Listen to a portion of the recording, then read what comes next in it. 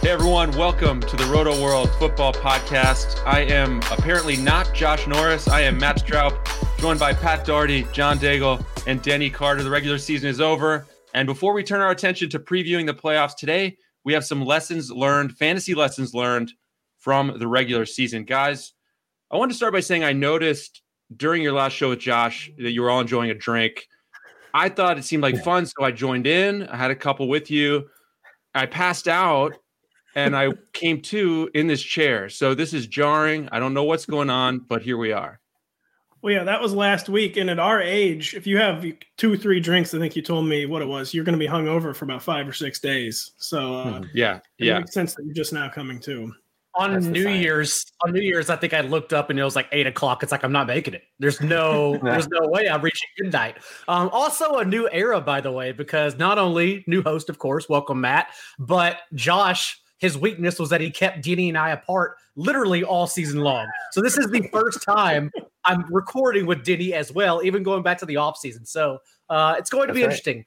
But also, I will say I'm excited. The new offseason content schedule, of course, 2 episodes per week. We'll still be back with review shows on Monday and then preview shows on Thursday. And then we get into the 2 per week about offseason fantasy drafts and everything. But yeah, here we are. It feels like a weight has been lifted off our shoulders, I think, as we were all writing. I don't want to speak for everyone, but as we were all writing end of year game blurbs last night, it just felt like those were the toughest ever because they were. So often players would miss a couple of games, COVID list injury, and then like these 4-string guys we never usually have to write about, we had to write about because they had no choice but to make an impact at some point. So really the toughest year any of us across the entire industry have ever dealt with. Having said that, it's still working in fantasy. I don't want to complain, but it was rough. Daigle, I listen, I personally enjoyed writing about Drew Sample's season. So that was, that was my pleasure. But you're right. It was a difficult season. I figure if I could get through this season as my first season, I could get through any season. I am officially Bane from Batman. I was born in the fire or in the darkness or wherever Bane was born. That's where there's a lot of them, but I think my favorite Denny rookie moment behind the scenes that no one sees is the time you came into Slack and Pat wasn't yelling, but Pat was like emphasizing in week 1, Denny, you have to blurb about LaShawn McCoy. Or he asked you, Denny, have you blurbed about LaShawn McCoy? You said, no, like a question mark. Like, why would I blurb about LaShawn McCoy? It's like, yeah, that's what people we do. Sick. Denny didn't realize how sick people are and that they read about anybody. So you got to get By the way, if you guys ask me anything about Pharaoh Brown, because I did a game and season-ending recap on Pharaoh Brown last night. Wow, you went all in. Anything you want to know? I'm just amazed. This is the first time that Daigle and Denny have seen each other's faces, and here we are. It seems like it's going pretty well so far. Matt, do you have children? We got to see where you fit in with Josh. Like, do you love wine? Do you have children? Are you bad at dating? Like, which of those categories do you fit in? In the children, beer, do not live near a train track category. Literally the complete opposite of Josh. It's like when a team fires an offensive coach, you hire a defensive-minded coach. That's what we've done with Stroup. We did terrible, by the way, in our pre-podcast pledge. We all pledged to just ignore Matt and not respond to anything he said out of a form of protest and ice him out, and we did really bad on that. The podcast off to a bad start.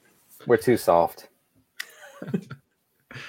All right, today we are talking fantasy lessons learned from the 2020 season. We've each brought, I'd say, 1 to 2. Daigle, you want to kick things off here for us?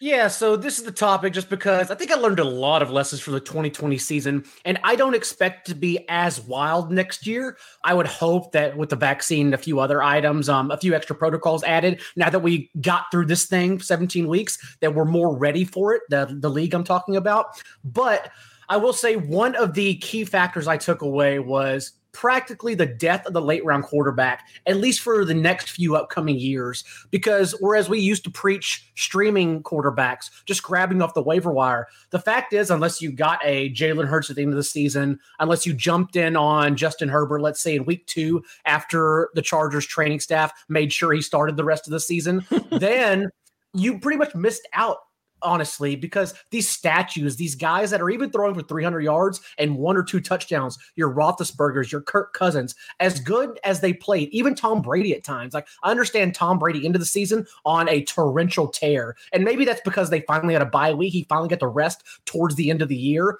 But either way, like, those guys were so inconsistent throughout the year. Maybe someone has the in-depth season-long numbers. We're recording early on a Monday here. But not only that, I will say the next class coming up, again, provides more rushing juice. So we're only going to get further away from this. Will the inflation eventually catch up in like 3 or 4 years? Maybe we go back to streaming quarterbacks because everyone's prioritizing quarterbacks too much? Sure, that's how it usually happens in fantasy. But look at Trey Lance, for instance, coming out, averaged 10.5 carries per game in his final year. Trevor Lawrence averaged 6.5 and scored 18 rushing touchdowns. Justin Fields averaged 7.5. Zach Wilson averaged 7. And all these guys, remember, are expected to go in the first round, at the latest, the second round. And then, of course, even Ian Book, who's played at Notre Dame for 9 years, averaged 9 carries in his last 2 seasons. So, again, we're not getting closer to getting back to streaming quarterbacks. Those guys are moving so far away from us, even so much that Cam Newton, who scores 12 rushing touchdowns, can't crack the top 12. He was the QB 17 in fantasy points per game this year because he didn't provide anything with his arm. And even a guy like Jalen Hurts you see last night can do both. And now that we're just getting further away from it, I think it's so important to prioritize at least the mid-round quarterback with rushing juice. I mean, John, that's like the nail on the head. A point you made over and over this season. If you're not rushing for like at least like 40 or 50 yards per game, like, you're going to get left behind at fantasy quarterback. And speaking to Cam, I mean, a guy who almost essentially did not throw, did finish as the QB 17 by total points, which, like I said, didn't end up a good late round QB pick, but even like that horrible season was still almost a QB 1 because he's running. And you look at the top 10 in his total points: Josh Allen, Kyler Murray, Aaron Rodgers, Russell Wilson, Deshaun Watson, Patrick Mahomes, Brady, Lamar, Tannehill, so on and so on. Basically, like, the lesson there is if you're not Aaron Rodgers or Patrick Mahomes, like, you're not like one of the greatest passers of your generation, you need to have some rushing juice for fantasy dividends now. And the late round QB just murdered me this year in season long because I'm like, oh, Carson Wentz. For some reason, I bought into that for like the 9th time. Carson Wentz can be a great late round QB pick this year, more weapons. We were all excited about Matthew Stafford. So, yeah, I was passing on all these guys. Like, I'll mix and match with like Carson Wentz and Matthew Stafford, and they do not run. They are both bad people, really, just bad people. No, I especially like Matthew Stafford. But, yeah, I got murdered by late round QB, and maybe we'll counter adjust as the offseason goes on. Okay, late round QB still exists, but you definitely, we can't just like now with like the wave of our hand like dismiss the concept of like at least mid-round QB. It does need to be reevaluated. Right. Well, I want to say, John talked about the death of late round QB. JJ Zacharyson was a good friend of mine and a colleague, and so rest in peace, JJ. But actually, he retired. Actually, he didn't die; he just retired. Yeah, that's right. But even JJ has acknowledged this and said, you know, we're in a new era of fantasy quarterback, and we have to remember that, you know, late round quarterback worked in one way in 2019, and that was if you drafted Lamar Jackson in the 10th round or 12th round, and that was it. That was the list of really successful late round quarterbacks, and it was because, as you all are saying, Lamar Jackson brings that rushing upside, tremendous, obviously in his case, tremendous rushing upside that probably can't be matched by anybody else in the league or coming into the league. My only hope, or I guess the only way that late round quarterback can actually be successful and like a really viable strategy next season is if one of these guys who's going to rush, you know, 8, 10, 12 times in a game can be had in the late rounds. And that's it. That's the only way. Now, the perception and the way that fantasy players understand the quarterback position has shifted dramatically over the past 5 years. You know, you have even the elite guys going in the 2nd, 3rd, 4th round. You would have never seen that 5 years ago, maybe 7 years ago.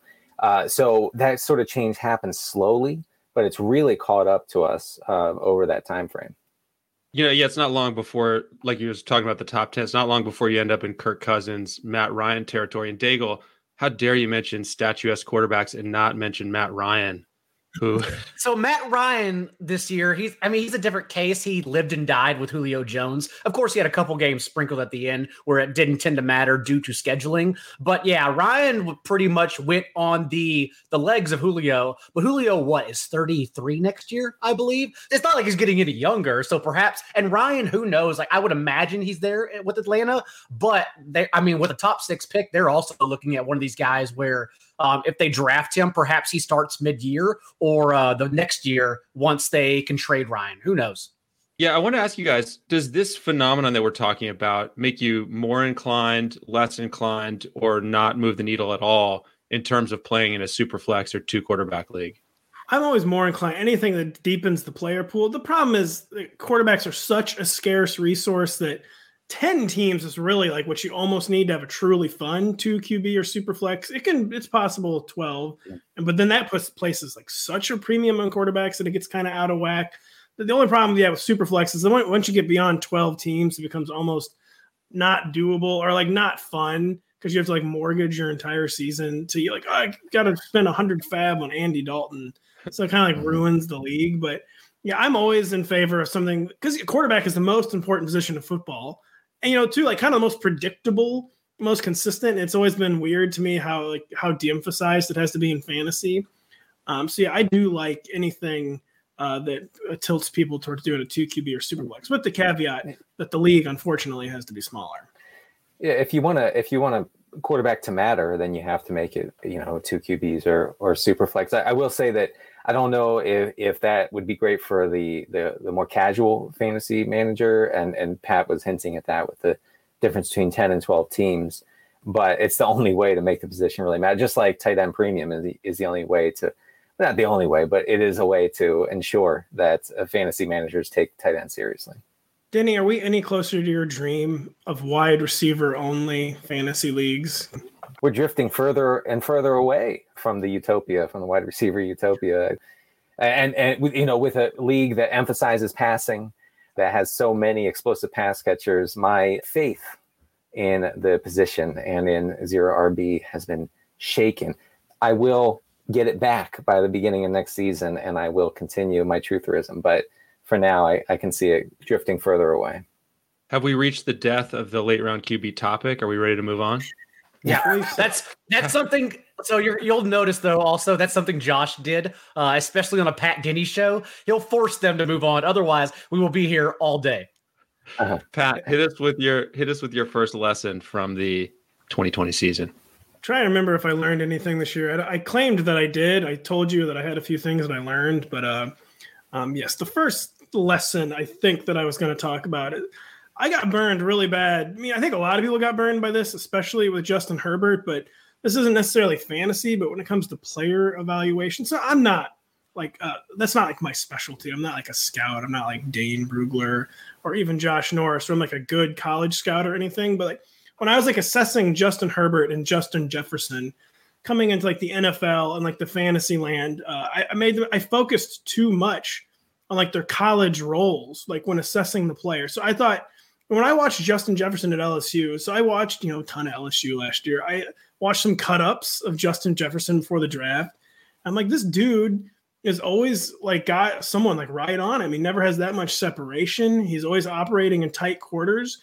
And to me, I just decided Justin Jefferson wasn't a great separator. But, I knew he was the slot receiver for LSU, but I'm like, I think this dude might have some kind of N'Keal Harry where he's just not a great separator. And no, I just wasn't focusing on the fact that, well, yeah, no duh. He's being used as the slot receiver in the middle of the field, and that he's being used there because he can win. He can create separation even in those tiny areas. Like I didn't focus on the fact that, maybe, Justin Jefferson will be allowed to operate in areas where we'll have more space in the NFL. So I just basically totally botched my Justin Jefferson evaluation. And same thing with Justin Herbert. Like I knew Justin Herbert had a huge arm. Like that was one of his like kind of defining characteristics. But I just thought he was like a hopelessly conservative quarterback because of the way he was used at Oregon. So many screens, so many checkdowns, so many running back targets. I'm like, this dude is just too conservative. And no, it just turns out it's Oregon's offense and how he was being used. And so just two players that I got kind of taken by surprise by, kind of for no reason. Like if I had been a more sophisticated evaluator, maybe I would have realized those things. Just a reminder that just because a guy is used a certain way in college does not mean he cannot have success in different ways in the NFL.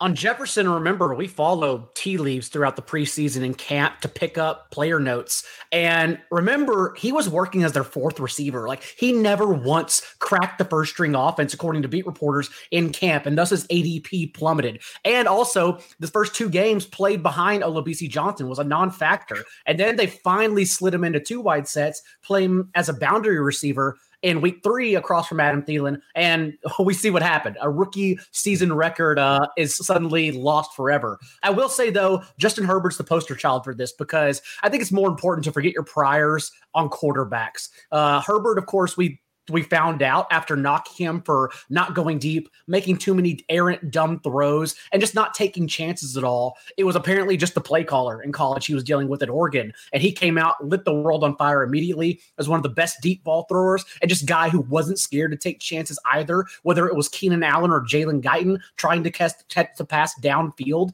We've seen the past 2 games throwing to Donald Parham of all players, just doesn't care about your status, only cares if you're open or not.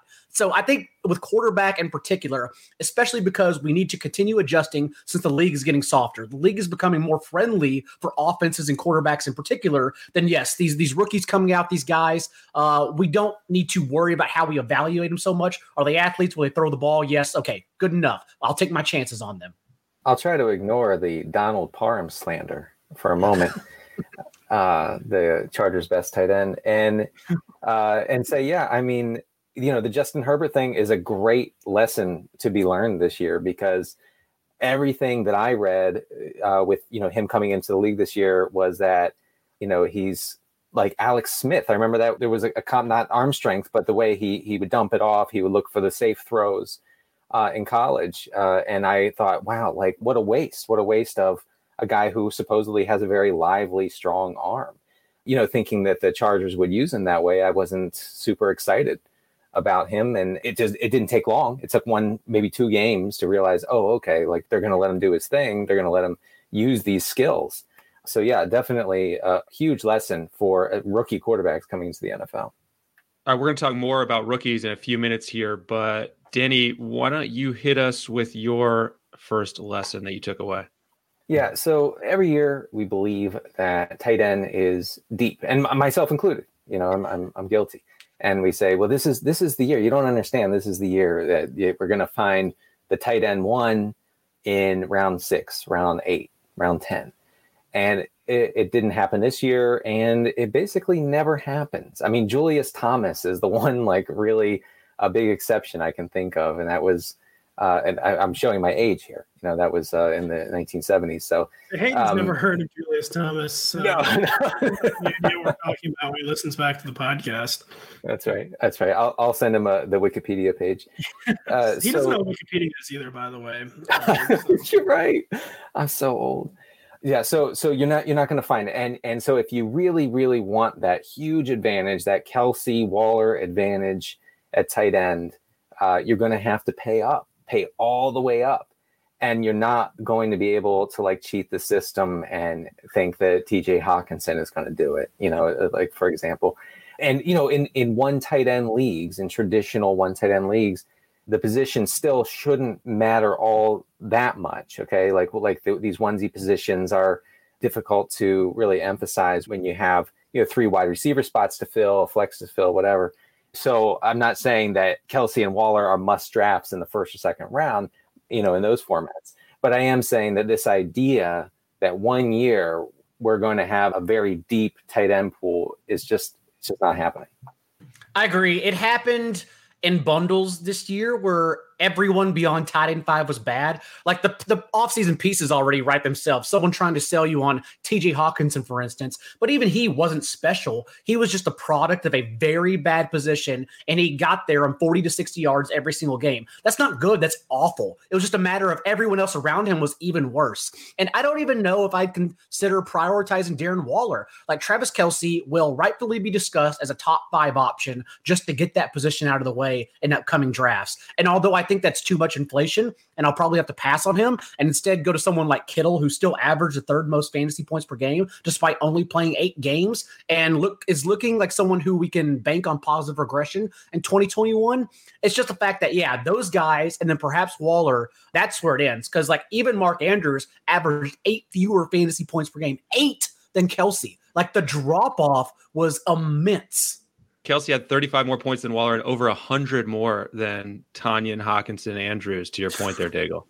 And Tonyan basically lived on touchdowns. There were so many weeks where, you get on Twitter and social media, the sit and start questions pumped to you. And at some points, no one wanted to start Tonyan. No one wanted to start Hawkinson because, again, these guys were practically living on touchdowns. Like Gesicki. Once Gesicki stopped living off touchdowns, you saw that was an absolute disaster. You guys are offending the Tonyan families, by the way. You have to do his abhorrent pronunciation of his last name. And it is Tonyan, not Tonyan. It is as horrible as it makes us feel to say it. Travis Kelce, was that the biggest positional advantage in fantasy history this year? Like, has there ever been that big of a gulf? Like, so it was huge between him and Waller, but like Matt said, it was like just enormous between that and number 3. Like, basically, might as well have been 2 different positions. And Denny is right that this happens like every year, and I think it must just be a product of like how lightly targeted the position still is. And like, there are always gonna be guys from that second tier who break through. But so the guy who did this year, Robert Tonyan, like he was getting like 4 or 5 targets a game, and it was all touchdowns. And the position's always every position, when you go down like 1 to 20, there's gonna be upside sprinkled throughout. But it's so much harder at tight end than the other positions to truly hit, just because the volume is so limited. And I'm sure in May and June, I'll be saying, yeah, this is the year tight end is actually deep again, folks. But Danny's right. It's never yeah, I mean, it's volume, right? I mean, it's so rare to find a tight end that commands that type of basically wide receiver 1 volume, like Waller did and Kelce, obviously. So nobody else is going to command that. Like myself, for a time in August, I remember thinking, well, Mark Andrews could do that. But the Ravens offense was never going to be pass heavy enough for that to work out long term and like consistently. And then there's the touchdown regression. So it's very rare to come across a tight end like that commands that sort of target share week in and week out. Get ready for Super Wildcard Weekend. For the first time ever, 2 days of triple headers. Super Wildcard Weekend kicks off this Saturday at 1 p.m. Eastern. It's going to be one wild wildcard weekend. Learn more at NFL.com/schedule. All right, one lesson that stood out to me, guys, is beware the skill player over the age of 30. Heading into week 17, so obviously the fantasy season that most of us use, there were only 4 non-quarterbacks over the age of 30 in the top 100 of half-point PPR scoring. So just 4 players over the age of 30. That would be the aforementioned Travis Kelce, Adam Thielen, Cole Beasley, and Marvin Jones Jr., and that's it. And Beasley and Marvin Jones Jr., obviously, only are really guys who randomly had their moments. So you're really talking about Kelce and Thielen as like every week fantasy starters over the age of 30 who aren't quarterbacks. Yeah, Beasley wasn't even random. Finished as a top 25 receiver, but that's because he averaged that many fantasy points. I think it was a 8 to 10 point difference without John Brown, who was out of the way most of the year. So like next year, that's one of the easiest players to ignore. Having said that, yeah, I think it also comes down to certain situations players land in, but a lot of those players are being moved this offseason. Marvin Jones, like, pretty much told media Sunday morning, he's like, no, I'm excited about testing free agency. We don't need to be here that much longer. It's okay. So it'll be interesting to see where they shake up at, but correct. There are not a lot beyond that age, in my opinion, that you're looking to grab. Matt just became Adam Levitan's favorite fantasy analyst. Adam has been most famous ageist in the industry for quite a long time. And, you know, we're over 30 now, Adam. Why don't you come say it to my face? Yeah, you know, someone who I thought I was getting a big bargain on Julio Jones in my home league didn't work out. I mean, so there's still always going to be values there. But yeah, like I think John made a critical point there, especially when evaluating older players. I mean, the context is extra important, and it needs to be like a Julio Jones type talent. You need to bet on special talents over the age of 30. It worked with Antonio Brown for like a year or two. It'll work with people like Julio Jones. It sort of worked with AJ Green for like a year.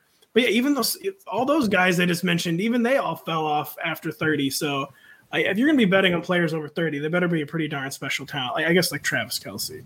I never got a response from Julio when I offered my hamstrings to him this season. He didn't write back. So, but yeah, I mean, I think Julio is a great example. I think the key with this lesson may be, don't cross off guys who meet this criteria, who are over a certain age. Don't say I'm absolutely never drafting them, but maybe drafting them at ADP or before ADP is something to be avoided, and we could see those type of players, I could imagine this thought process catching on in fantasy to an extent. It kind of depends on what kind of league you're in, savvy or kind of casual, but you could see those players drop to a point where they're more interesting, let's say. And it goes the other way too. Like, it looks easy looking now. You look at J.K. Dobbins' 5-touchdown streak. You look at Jonathan Taylor being an MVP down the stretch. But remember, literally for 10 or 11 weeks, you couldn't start those guys. Like Jonathan Taylor, everyone wanted to drop. They were only looking at his last 5 games saying, hey, look at this schedule. Despite how bad he's been, maybe it just clicks. And it did. J.K. Dobbins, it took them healthy scratching marking in the last 3 weeks for Dobbins to make any noise. And by that time, everyone who drafted him was probably out of the playoffs. So it goes the other way too, where these infinite ceilings we can't see because we hadn't seen the players in the league just yet. They become too high. And so you could end up chasing them and be wrong as well.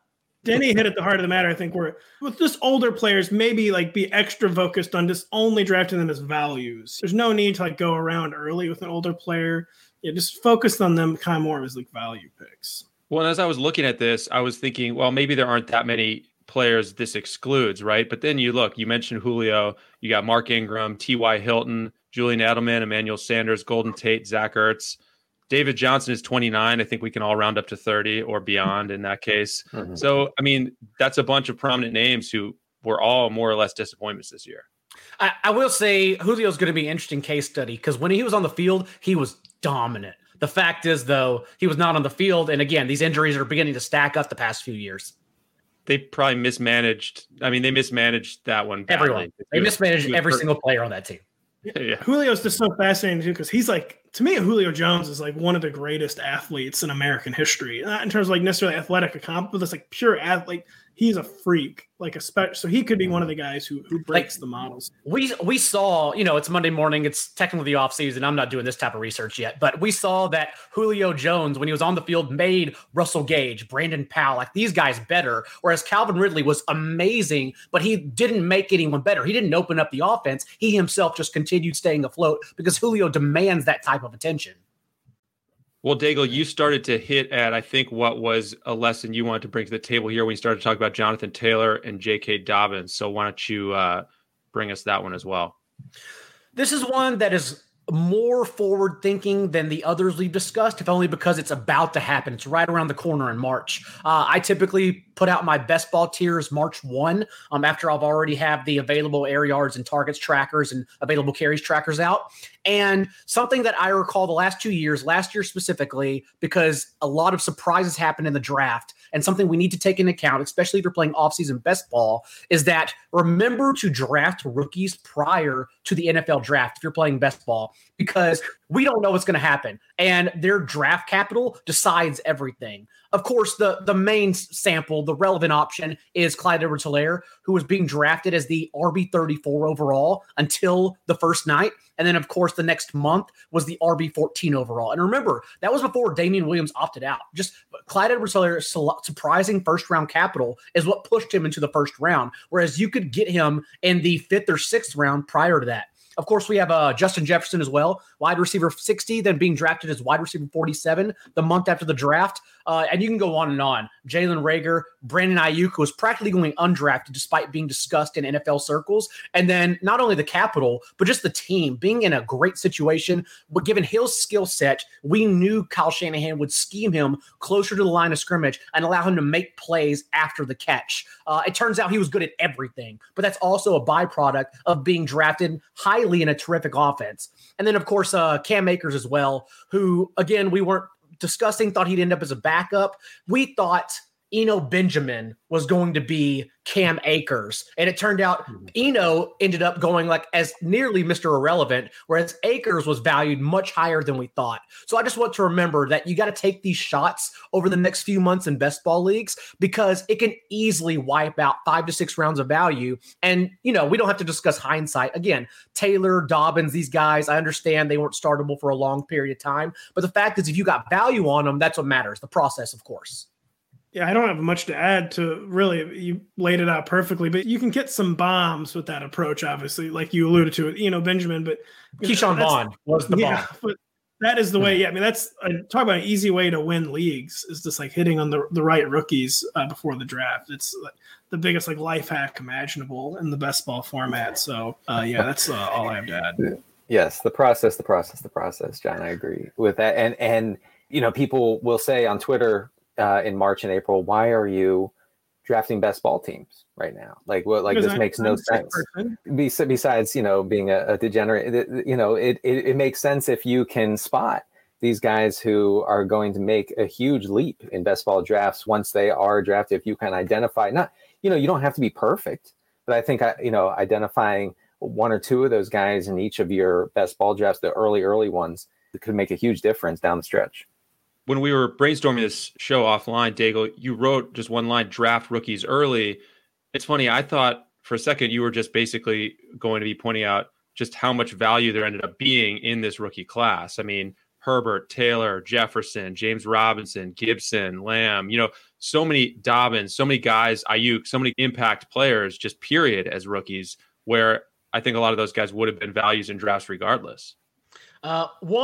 You'll notice that I elaborate my thoughts on podcasts. When it comes to email, I'm very lazy. It's quick one-liners and I get out of my email, but I bring the notes to the podcast. But 2, that is a good point. But also in that case, it depends on their situations. Having said that, yes, the point is still to pound the table for rookies, especially just talented guys like Edwards-Helaire. We probably should have seen coming, if only because his one skill set, oddly, was one he didn't even get to use in the league, was his pass-catching chops. And those are the types of running backs we're trying to target. Same as Antonio Gibson, who ended up in a great situation where there was no one who's going to steal from his touches. Little did we know J.D. McKissick would be involved heavily. But even Antonio Gibson, again, the one skill set was being used at wide receiver basically throughout his career at Memphis. So targeting guys like that, even in the middle rounds, whatever the case, just trying to get value on them, because it takes 2 nights, 48 hours later, suddenly you got 4 rounds worth of value.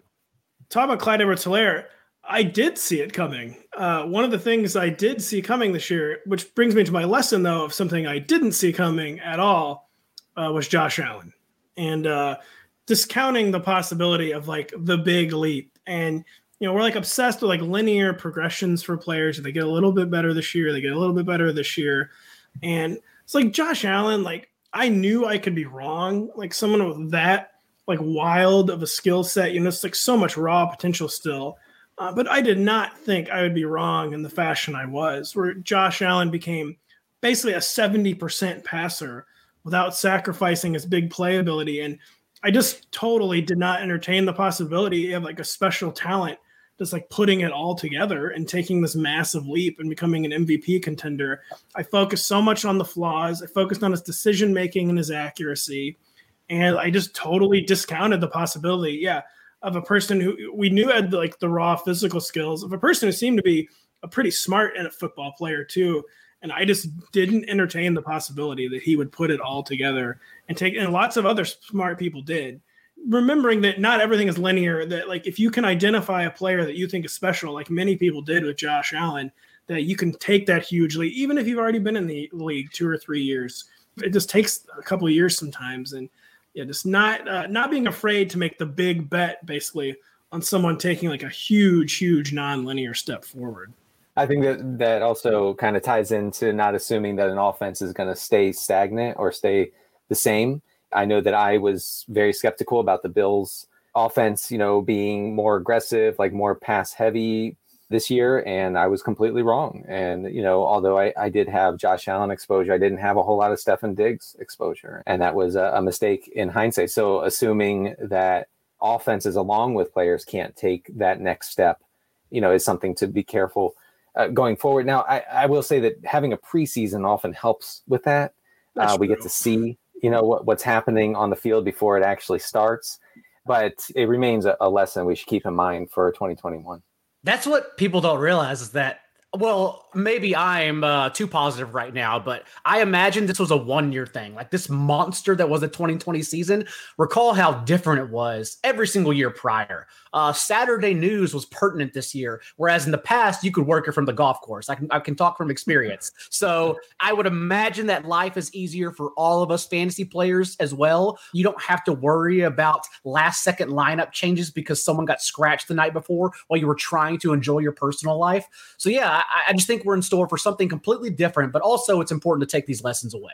One more quick note on Josh Allen. I think there was sort of a sense heading to the season of so much of his value was tied up in the rushing production.